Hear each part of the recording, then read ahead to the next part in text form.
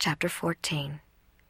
Zion and her daughters shall be redeemed and cleansed in the millennial day.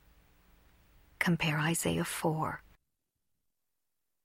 And in that day 7 women shall take hold of one man, saying, We will eat our own bread, and wear our own apparel, only let us be called by thy name to take away our reproach.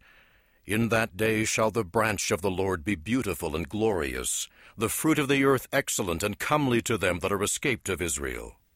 And it shall come to pass, they that are left in Zion and remain in Jerusalem shall be called holy, every one that is written among the living in Jerusalem, when the Lord shall have washed away the filth of the daughters of Zion, and shall have purged the blood of Jerusalem from the midst thereof by the spirit of judgment and by the spirit of burning.